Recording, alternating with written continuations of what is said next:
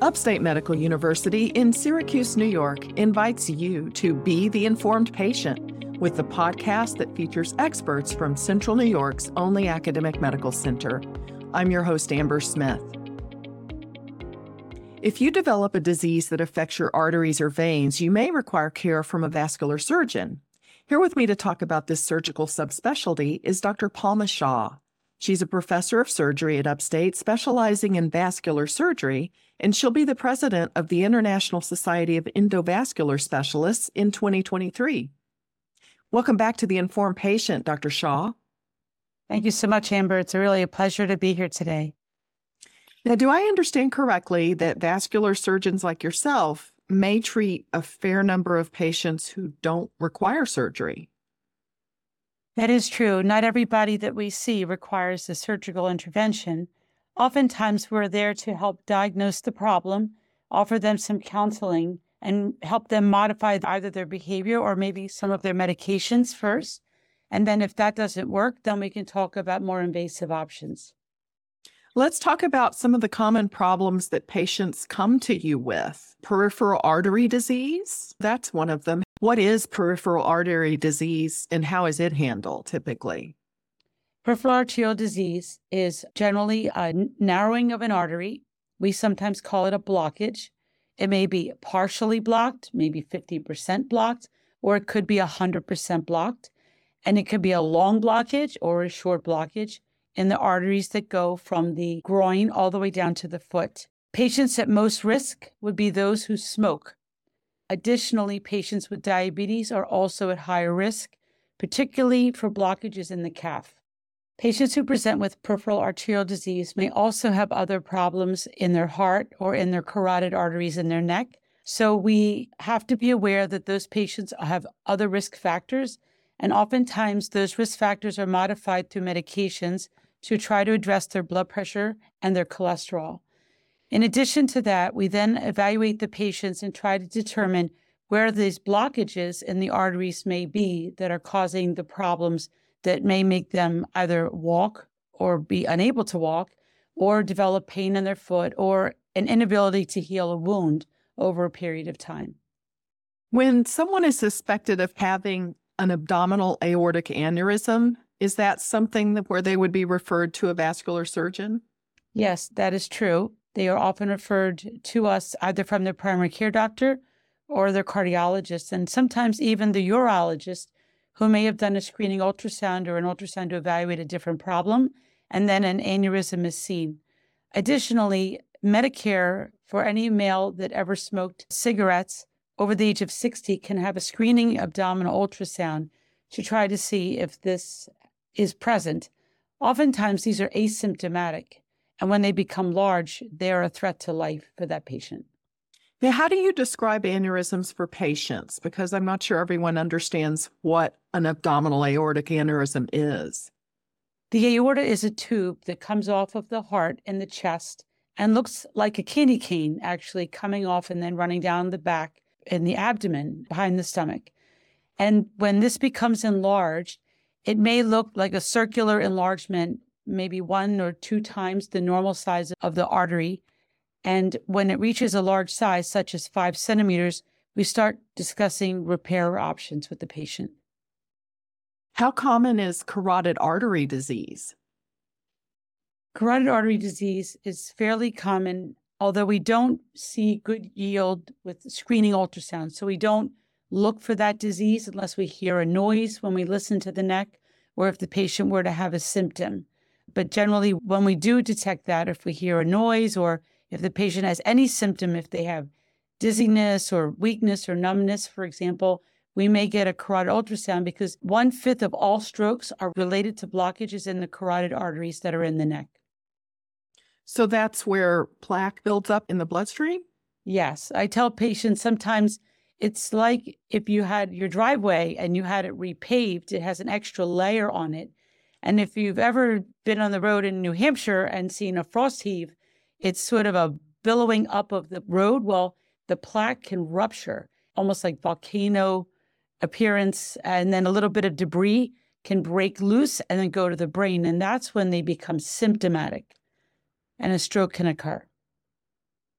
Do you care for a lot of people with what's called chronic venous insufficiency? Over 10 million Americans have chronic venous insufficiency. It's an extremely common problem. It's certainly not life-threatening, but it is very much a nuisance for a lot of patients. Many of them may feel fatigue in their legs. They may have bulging veins. They may be sore. They eventually may even develop ulcers and wounds on their inner calf that generally results in long-term problems and repeated visits to see the doctor. And those things can affect your work and your day-to-day life. Is chronic venous insufficiency related to varicose veins? Yes, oftentimes varicose veins are actually one description of the venous insufficiency. It depends where the diseased vein is. So chronic venous insufficiency can be in the deep system or the superficial system. And I tell patients it's as if you had a ladder and there's two sides to the ladder, and one would be the deep, which is closer to the bone in the leg, and then there's the superficial. And those two rungs of the ladder have the bars in between, and you can walk up the ladder. Well, that's just like the valves that are in the venous system. And if you go to step on one rung and it breaks through, that's a broken valve in the vein. So as you walk and you pump the blood up, back up towards your heart, and the muscles contract, and then as the gravity pulls the blood back, if the valve is broken, that blood will go down to the next functional valve. And if all the valves are broken in the leg, they're crashing down at the ankle level. And that's why you get swelling down in the... So it sounds like varicose veins, it's not just a cosmetic thing, it's actually a medical issue. It is. There are patients who do have prominent varicose veins that truly have no symptoms and for the most part just don't like how they look. For example, patients may have those tiny little spider veins. We also call them reticular veins. And those little spiders the patients don't like the appearance of are cosmetic. They're not covered by most insurances, but patients may perceive that they're giving them discomfort, particularly if there's a large cluster of spider veins in a specific area of their leg, and they may benefit from use of compression stockings. Now, regarding diabetic foot care, why might a vascular surgeon be involved? Patients with diabetes should pay a lot of attention to their foot care. They often can develop neuropathy, which is disease in the nerves of their foot. And when that happens, they can have sensory or loss of feeling or pain, actually. They can have changes in the distribution of the muscles impacting the bones in their foot, so they get deformity. So they don't have the normal composition of the foot, and it may wear incorrectly in a shoe. So they may need special shoes that accommodate the problems of the foot. And they also have autonomic problems, which is another component. And that means that they don't have good function of the sweat glands. So they get a lot of callus and dry skin. So the combination of dry skin, which can crack, extra pressure on specific bones in the foot, and then loss of sensation put those patients at risk of wounds. And not a little wound, but a wound that may actually go all the way down to the bone and put them at risk of losing their foot and bad infections, depending upon how well the diabetes is controlled. So it's really important that they have a good podiatrist and they follow with that podiatrist routinely who's skilled at identifying the changes that keep them out of trouble. The patients also may develop vascular disease, particularly below the knee, in the little vessels called the tibial vessels. There are 3. And the diabetics who smoke are at the highest risk of limb loss. We say every 20 minutes, a limb is lost in a diabetic in a non-traumatic way. And this is usually related to blockages in the arteries. And those people who smoke will have blockages above the knee more often. And then the diabetics will have blockages below the knee. So it's really a double whammy, and it's a huge problem for them. And we try to counsel the patients. So once the podiatrist or somebody detects that there's a decreased pulsation of the pulse in the foot, that they can't feel the pulse, the patient should see a vascular surgeon so we can evaluate the patient so that we can keep them out of trouble, or potentially have to revascularize them and bring better blood supply to the foot so the wound that has developed can heal. Otherwise, they could lose their foot. You helped organize a conference at Upstate recently teaching about limb preservation. Does that tie into the diabetic foot care? Absolutely, Amber. I recognized a few years ago while I was doing my Master's of Business Administration that we needed to develop a limb preservation program at SUNY Upstate Medical University. No one else in this region has a limb preservation group, and we have everything we need. We have an outstanding wound care group. We have diabetology. We have podiatry. We have all the endovascular and vascular specialists that we need. We just needed to bring this together so that we could benefit our local community as well as the surrounding regional hospitals that need care. So we just held our first limb preservation symposium, which was really successful, and we decided to do it hybrid so that it could reach as far as Albany or as south as Ithaca if people couldn't come. This is Upstate's The Informed Patient Podcast. I'm your host, Amber Smith. I'm talking with Dr. Palma Shah. She's a professor of surgery at Upstate, specializing in vascular surgery, and she was elected to be president of the International Society of Endovascular Specialists starting in 2023. We've been talking about her role as a vascular surgeon, but now we're going to talk to Dr. Shah about a podcast she's been co-hosting. I understand you have a podcast with another vascular surgeon from Houston called Sisterhood in Surgery. Can you tell us about it? Sure, Amber, I'm really happy to do that. This was actually the idea of one of my colleagues who was the original president of the ISEBS, or the International Society of Endovascular Specialists, Dr. Alan Lumsden, who's the chief of cardiovascular surgery at Houston Methodist Hospital. And his partner, Linda Lay, and I have started this webinar, which we hold monthly, 10 months of the year. We started in March of 2020, right at the beginning of the pandemic, when everything pivoted to virtual. Initially, he came up with this idea, and we thought, well, let's talk about issues that are interesting to female surgeons. So one issue is being pregnant and being a female surgeon. So we did an episode on that. And then we did one on radiation exposure and being a female vascular surgeon, because in our job, oftentimes we work with radiation and we have to wear lead. And we have done over 30 different webinars on a variety of topics, some of which are vascular or medical related, and some are not. For example, the one last week was on self-care, mind and body, and we had a yoga instructor and a mindfulness advisor, and we had a really good time with that webinar.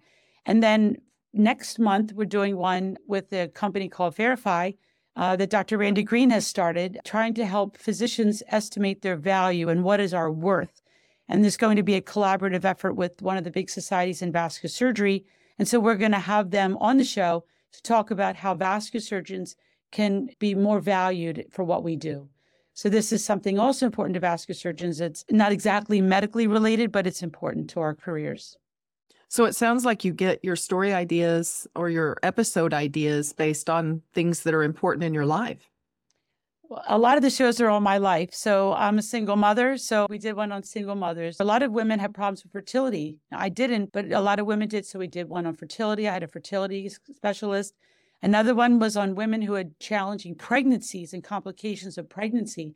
And we reached out to different female surgeons, and they were able to talk about what their experiences were. And it was remarkable how that sharing of your experience helps other younger female surgeons feel like they're not alone, and they feel invigorated by the sense of a community of women in surgery.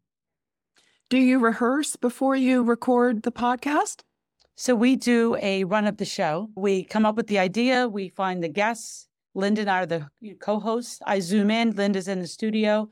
And then the week before, we put down some ideas. We send them to our guests and say, feel free to add whatever you want. And then we send that out to all of them. And we just sort of run through the questions. It's really informal. We feel like it's our version of The View. And I want to say, we did one called Generations of Female Surgeons. And I had Pat Newman, who is emeritus here at SUNY Upstate and founder of Women in Surgery. And I had Leslie Coleman, who is our wellness executive here at Upstate and a thoracic surgeon. And she is the founder of Women in Thoracic Surgery. So we had 5 different generations of women in surgery on the show. So we do a lot of fun things. Do you think most of your listeners are women surgeons? I think some men do listen, and I do actually share the links with the medical students. So our vascular surgery interest group, some men and some women also join in because, for example, we don't always have women's topics. So I did one on how to become an editor of the Journal of Vascular Surgery because people say it's a male-dominated field. They don't have enough women that are editors of the Journal of Vascular Surgery. But I felt bad for the editors that I'm actually friends with. So I said, let's bring them on the show. Let them talk about the women that they have promoted. Let them talk about how women can get more engaged, or anybody can get engaged to become, and now I just became an editor of the Journal of Vascular Surgery. So I'm practicing what I preach, so to speak. Do you think circumstances have changed for women in surgery since you got out of medical school? Most certainly. I think we have a way to go, but I personally can say that I've been incredibly blessed, particularly in the last several years, with numerous leadership roles. I started the women's section with a colleague, Audra Duncan, and 2 other women for the Society for Vascular Surgery. We just started that early this year. And I have a big role at the Society for Vascular Surgery right now and many other societies. And I feel like I've been given opportunities that I never thought I would ever have had. And I know we have more to go. And there are some women who still feel like things aren't entirely perfectly fair. But how fast can you actually change things? I think it's like turning around the Titanic. I mean, you can only move so fast, right? But as long as you're making progress and be positive, which I think is really, really important. You know, Amber, Linda and I make a strong effort on the show to always keep things very positive. There's just no point in getting deviated to anything negative. We try to look towards the future in a positive way. So I think that women in surgery need to still struggle with certain things. I get that, but men struggle too.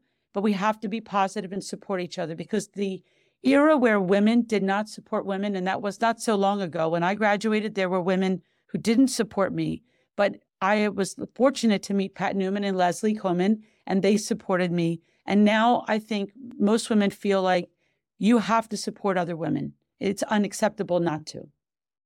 Well, Dr. Shah, thank you for making time for this interview. Thank you. My guest has been Dr. Palma Shah, a professor of surgery at Upstate who specializes in vascular surgery and the incoming president of the International Society of Endovascular Specialists.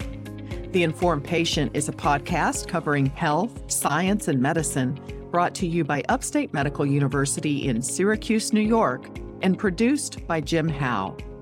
Find our archive of previous episodes at upstate.edu/informed. This is your host, Amber Smith, thanking you for listening.